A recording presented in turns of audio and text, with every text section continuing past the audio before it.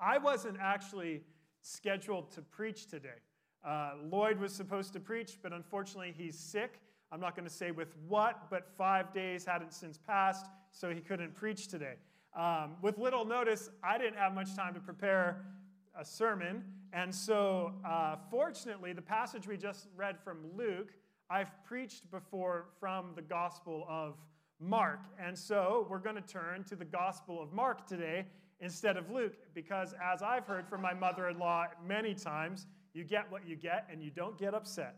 And so this same event is recorded in Luke and Mark, this healing of a boy possessed with a demon. And it was just read to us from Luke and from Mark. And you likely noticed that there are some differences.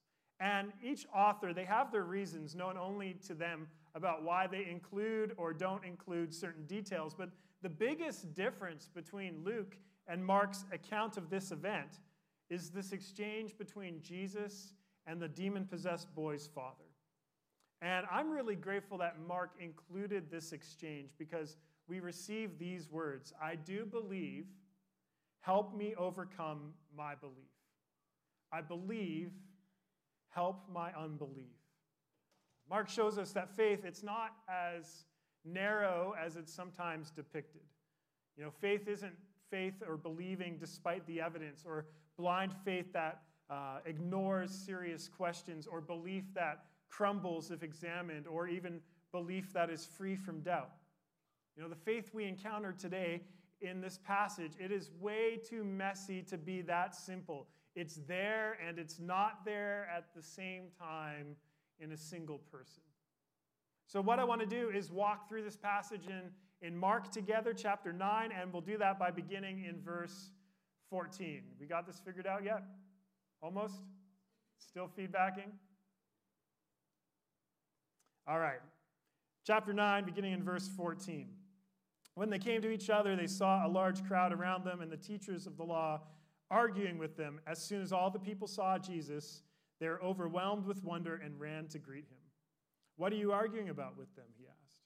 A man in the crowd answered, "Teacher, I brought you my son who is possessed by a spirit that has robbed him of speech. Whenever it seizes him, it throws him to the ground, and he foams at the mouth, gnashes his teeth, and he becomes rigid. I asked your disciples to drive out the spirit, but they could not." He asked the disciples to drive out the spirit, but they could not. I'm going to say you drive out the echo by making sure all the other mics are muted really quick. Have you ever said something that accidentally triggered a massive argument? You realize that the argument isn't really about what you said. It's actually about something else altogether. You know, what you said touched on a deeper issue. A similar tension's at play in our passage today. At first glance, if you just read this passage and you had to say, what is this passage about? You would say this is an exorcism story. And yes, it is, but it's actually about a deeper issue. It's actually about the faith needed to follow Jesus. And so Jesus, John, James, and Peter, they've just come back down from the mountaintop where the transfiguration took place. And we looked at that last week. Up on that mountain, Jesus revealed his glory and his divinity to his core disciples. But here's the thing. Not only did John, James, and Peter fail to understand what took place on that mountain, when they rejoin the rest of the disciples, they're stepping in right into a hot mess of an argument. You know, on top of the mountain, they see the glory of God, but back on the ground, things are a mess.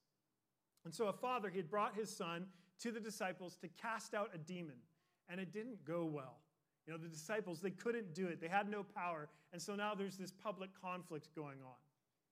And it's an odd scene to most of us anyways. I mean, demons, miracles, this isn't how many of us are accustomed to seeing the world. Yet even if we were going to hit pause and adopt the worldview of the scriptures for a moment and said, okay, I'll enter into the story, demons, miracles, and everything, there's still a deeper issue going on. We're afraid of disappointment. Now, if we permit that miracles can happen, it opens us up to wondering why they don't happen when we need them most, or why they didn't happen for someone we love when they needed it most. After all, what about the father in this passage? Here's a man who's likely weighed down with grief from years and years of caring for a tormented son. And he's willing to open himself up to the possibility of a miracle.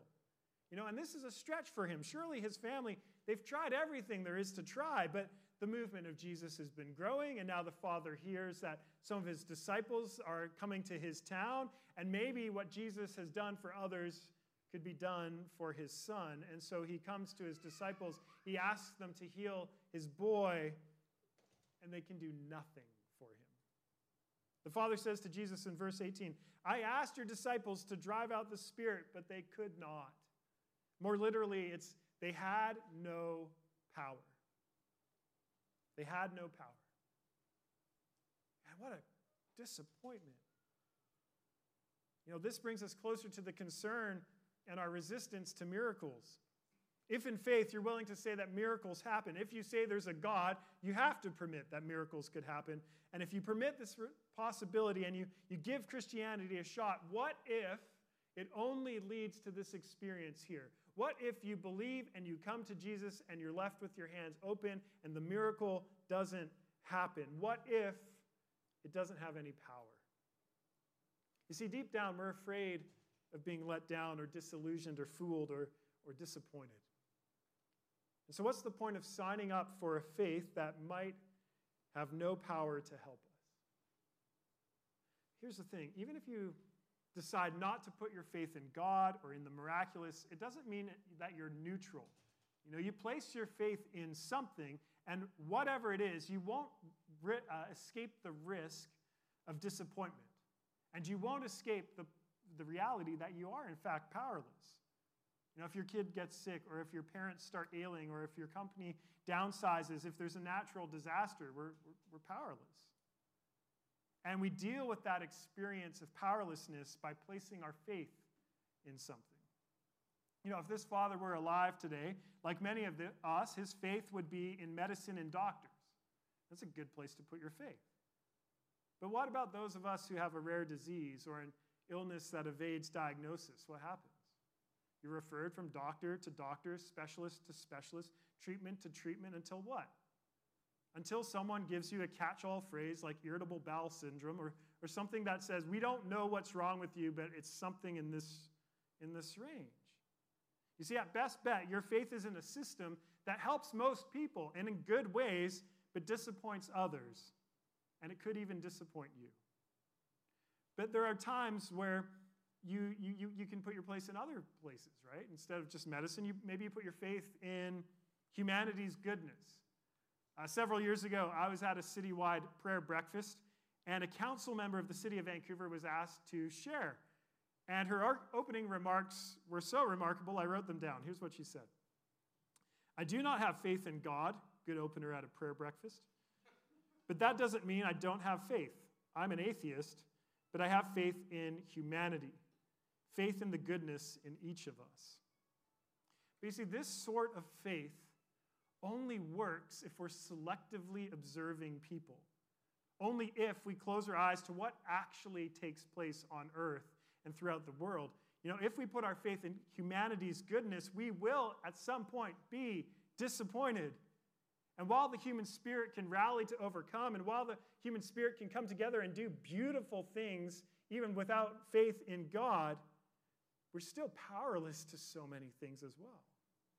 And so most of us, we place our faith not then in humanity's goodness or in things outside of us. We actually put our faith in ourselves. If we're not going to put faith in God, we'll put our faith in ourselves. And this works until it doesn't. And one day we let ourselves down. Think about the disciples in this passage. What happened? That they had no power. After all, they had been sent out by Jesus before. They've cast out demons before. What happened? Jesus is going to say to them, you didn't pray. They had started to believe their own hype, and slowly their faith shifted from being in Christ to being a disciple. Their faith was in themselves. And what happens? They have no power. They let themselves down. See, everybody has faith in something. That's my point. And whatever our faith is in, there's always going to be a risk of disappointment and experience of powerlessness. And so if we take a risk by placing our faith in God, that's just an inherent risk. You might be disappointed. You might still confront your powerlessness. That's the human experience. So what does Jesus then have to say about all of this? Like this mess that his disciples have created. Jesus steps into this mess where the faith of his disciples is disappointed, and the disciples' faith in themselves is disappointed, and powerlessness is wreaking havoc. What does Jesus have to say? Look at verse 19. "You unbelieving generation," Jesus replied, "how long shall I stay with you? How long shall I put up with you? Bring the boy to me." First off, this breaks the caricature that Jesus is just always kind of a chill, loving, inclusive dude every moment. This is the authentic words of Jesus right here. They're pretty heavy, aren't they? He's not just grieved by the situation he walks into. He says, "I'm grieved with the entire generation." This really became about something bigger for him. Why such a wide scope of grief? When it comes to the people of God, Jesus is the Son of God. This is not a new issue for him. This is a very, very old issue that he's facing yet again. When Jesus calls the generation unbelieving or faithless, he has the Exodus in mind, but not the beautiful part of the story.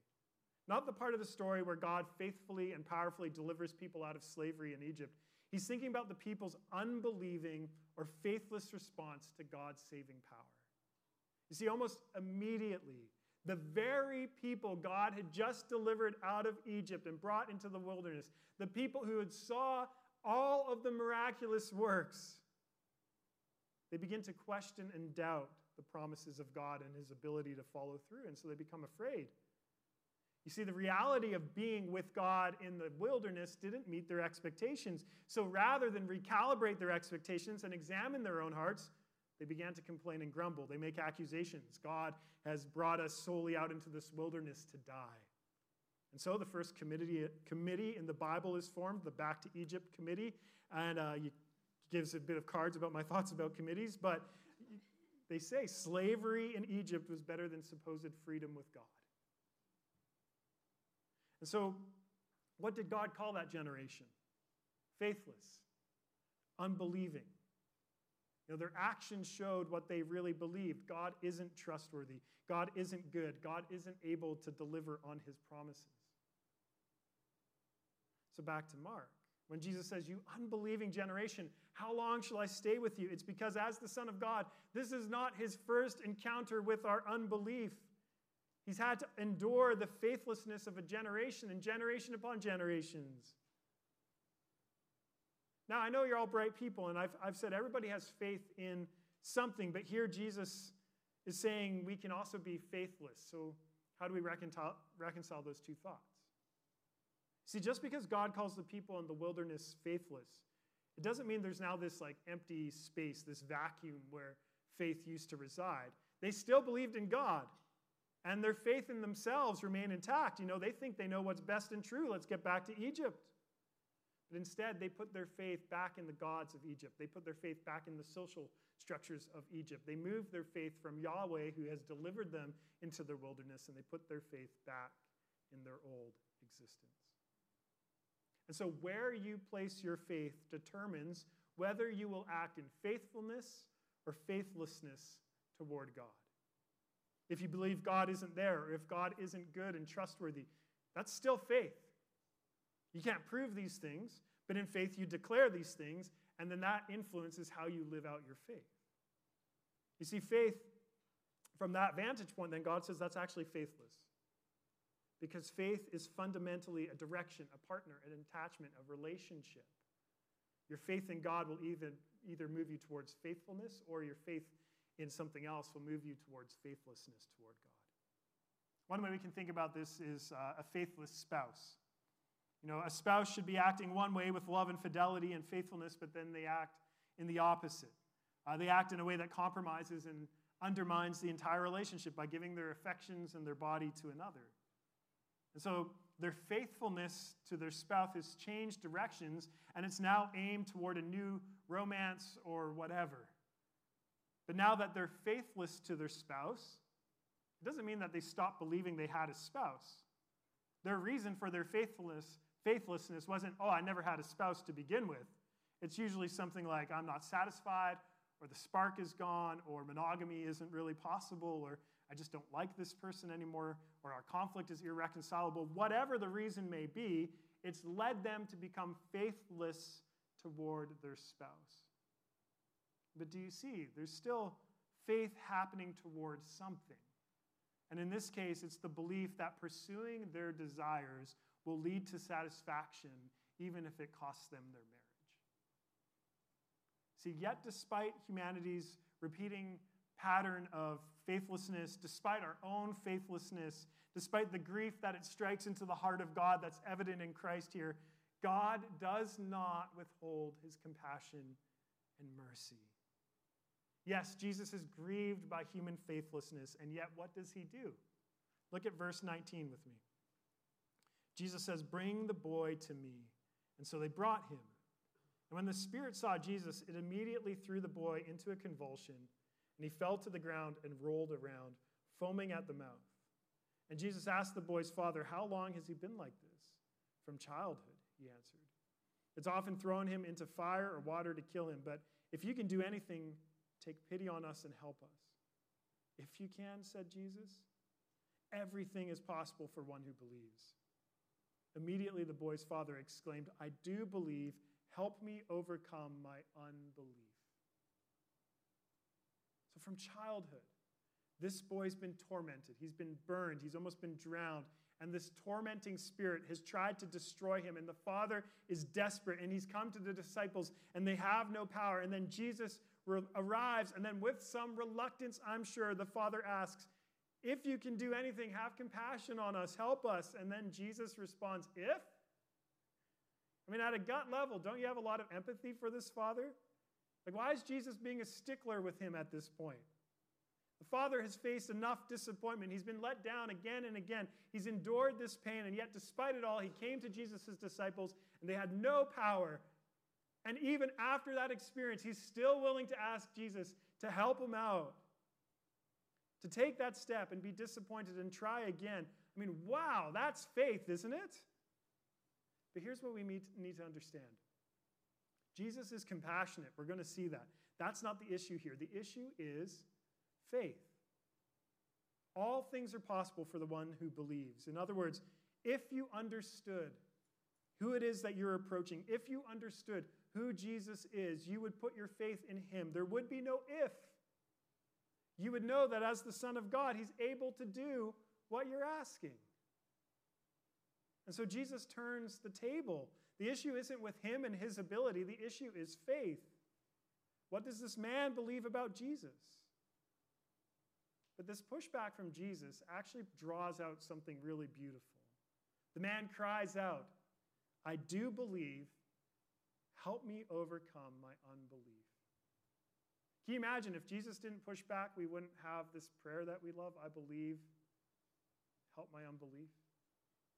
And just pushing a little bit, Jesus actually draws out something profoundly beautiful.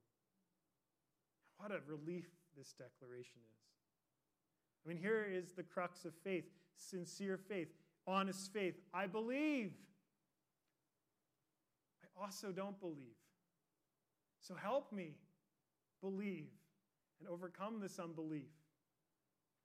The Father's faith is genuine, not when he has enough of it, not when he risks everything he has. He's already done that. It's genuine when he just brings it all to Jesus and names it for what it is. Sincere faith, it cries out. It's helplessness that matters before God, not our holiness. Helplessness, not our holiness. If faith required total holiness, we would all be in real trouble.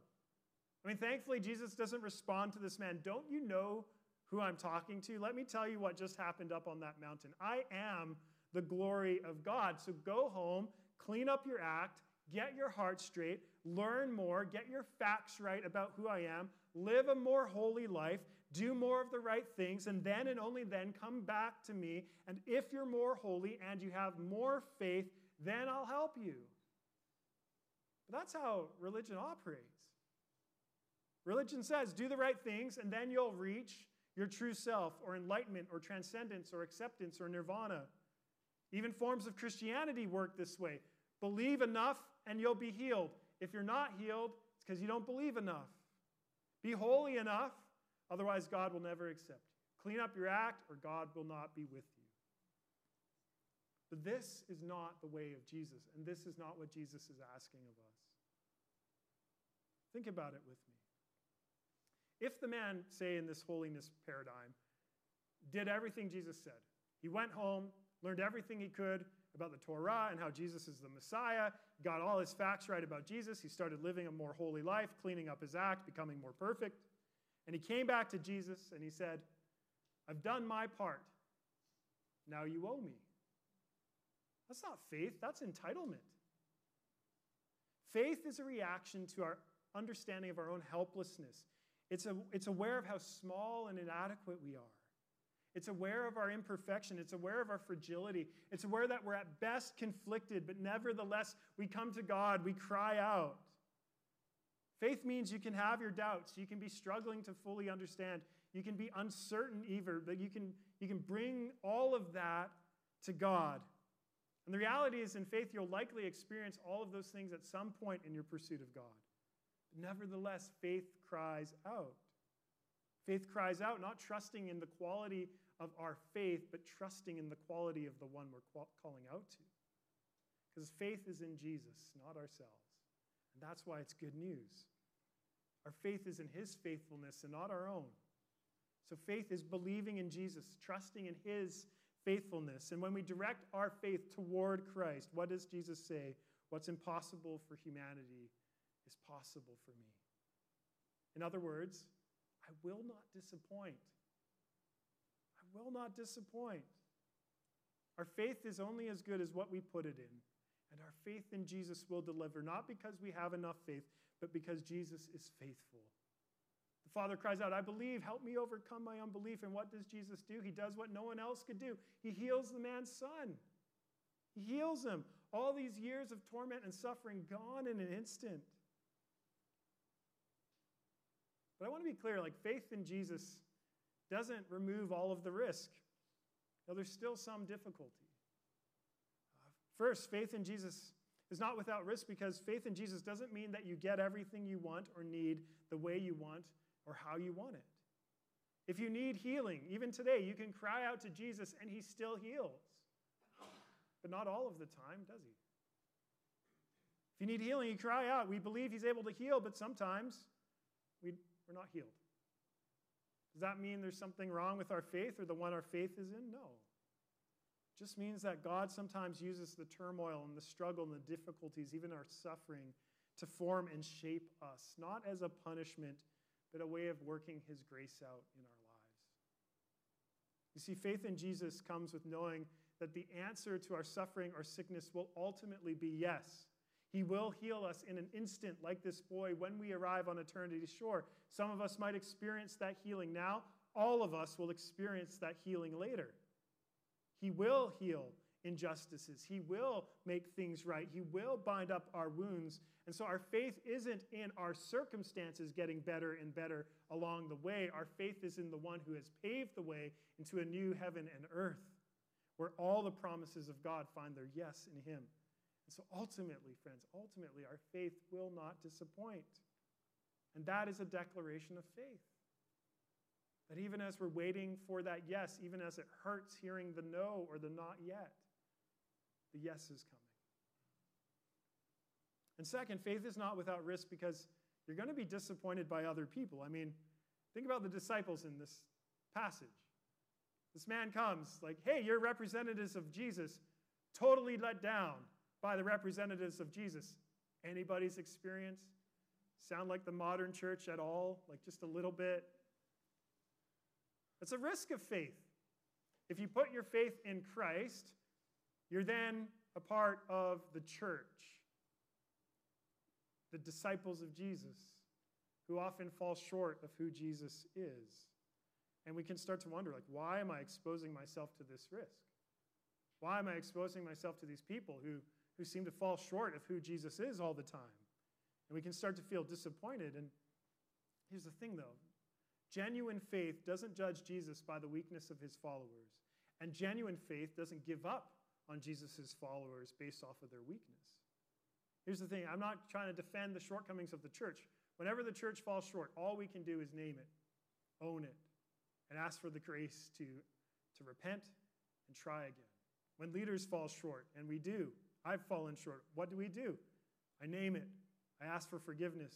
I learn. I try again. That's what we do as the people of God. That's what we do, but it's a risk, isn't it? Faith can disappoint because followers of Jesus can disappoint us. But where we are unable, this passage reminds us Christ is able, and we need this church, this messy group of people, to work out our faith together as we journey toward Jesus. But our passage is not over yet. Jesus heals the boy, and then Mark concludes with verses 28 through 29. After Jesus had gone indoors, I love that little note. Not going to ask this in front of everybody. We're going to wait till this whole mess dies down. So once Jesus is indoors, his disciples ask him privately, "Why couldn't we drive out the demon?" And Jesus replied, "This kind can come out only by prayer." So in other words, what's wrong, Jesus? Like, we've cast out demons before. Why not this one? And then he says, "This kind." And our minds are inclined to hear like, okay, well, this was like a super demon versus like the other like low-level demons. But scholars generally agree that like this means demons as a whole and not just a specific type of demon. I did a deep dive on that back in 2017 when I first preached the sermon, not recently, but I think it stands. And this kind cannot be driven out by anything but prayer. In other words, here's what Jesus is saying. You didn't pray. You didn't pray. You tried to cast out the demon in your own authority, in your own strength. You believed your own hype as disciples, like you didn't pray. What did you think was going to happen? You didn't pray. Let that sink in. And the implication then is, disciples, like if you didn't pray, it's because your faith wasn't in me. Like if you had faith in me, you would pray to the Father. If you had faith in me, you wouldn't bank on your own power, but in mine. So you didn't pray because you're still working out your faith. And honestly, like, we're not much better, are we? How's your prayer life? It's the truest evidence of our faith. Is it lacking? Is it a struggle? Is it a priority? Is it a joy? Is it a burden? Do you feel like sometimes you're speaking to the air? Does sometimes it feel like it's useless to even bring it to God? Is it sometimes there, sometimes non-existent? I mean, the truth for all of us is that our prayer life is sometimes free and flexible, and it's this exciting part of our lives, and sometimes it's down, and sometimes we pray poorly and badly, and sometimes we pray well, and sometimes it feels like this slogging discipline, and other times this like spontaneous joy, and sometimes, like the disciples, when it matters most, we just don't pray. And so what does that say about our faith? No wonder faith cries out, "I do believe, help me overcome my belief." And so belief and unbelief, they can exist simultaneously in us. And if you want to see that in yourself, look at your prayer life. We can be both faithful and faithless. And so it leaves me wondering, and I'm sure you wonder, like, how can God work with such a faithless people? I mean, how can God work with me? Here's the truth, friends. Like, God either works with faithless people or nobody at all. There's not one nook on this earth where people have it all together. And the reason that God can bear with faithless generation after generation is this. God has compassion. God has compassion for us. You know, we may be faithless and disappoint him, but he will not disappoint us. And how do we know this? How do we know this? Well, in Luke and in Mark, after this experience, Jesus turns to the disciples and he says now for the second time to them, the Son of Man is going to be delivered into the hands of men. They will kill him, and after 3 days, he will rise. But they did not understand what he meant and were afraid to ask him about him. So Jesus is faithful for us, and his faithfulness will lead all the way to a cross because he's compassionate for us. And so we can be assured that he will fulfill every promise for us, and it doesn't depend on our faith and understanding, because Jesus didn't offer his life on the cross for people who understood what he was doing. He did it for people who needed what he was doing. And Jesus didn't die when we were full of faith, but when we were faithless.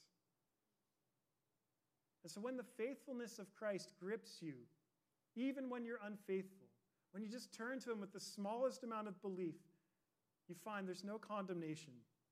There's no shame for our failure or shortcoming. It's this satisfying, peaceful contentment. It's a joy that multiplies happiness because we don't have to bank on anything we can do, because everything has been done for us by Christ. The former Archbishop Michael Ramsey wrote this: "Prayer is daring to be your own self as you reach toward God." Prayer is daring to be your own self as you reach toward God. And isn't that what the Father's doing in our passage? He's totally honest about himself before Jesus. I do believe.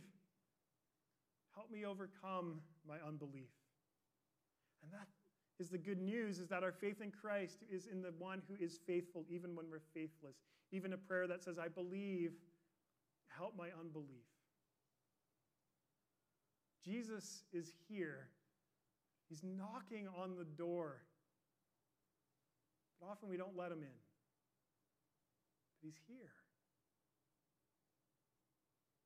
And I think for a lot of us following Jesus in Vancouver, we want to worship him with our hearts and our minds. But the door that we keep closed is actually living out our faith day by day. Showing mercy, pursuing justice, doing the things that God asks us to do, the good works that he's set before us. Will you open that door to Jesus? He's not trying to force his way into your life. He's knocking.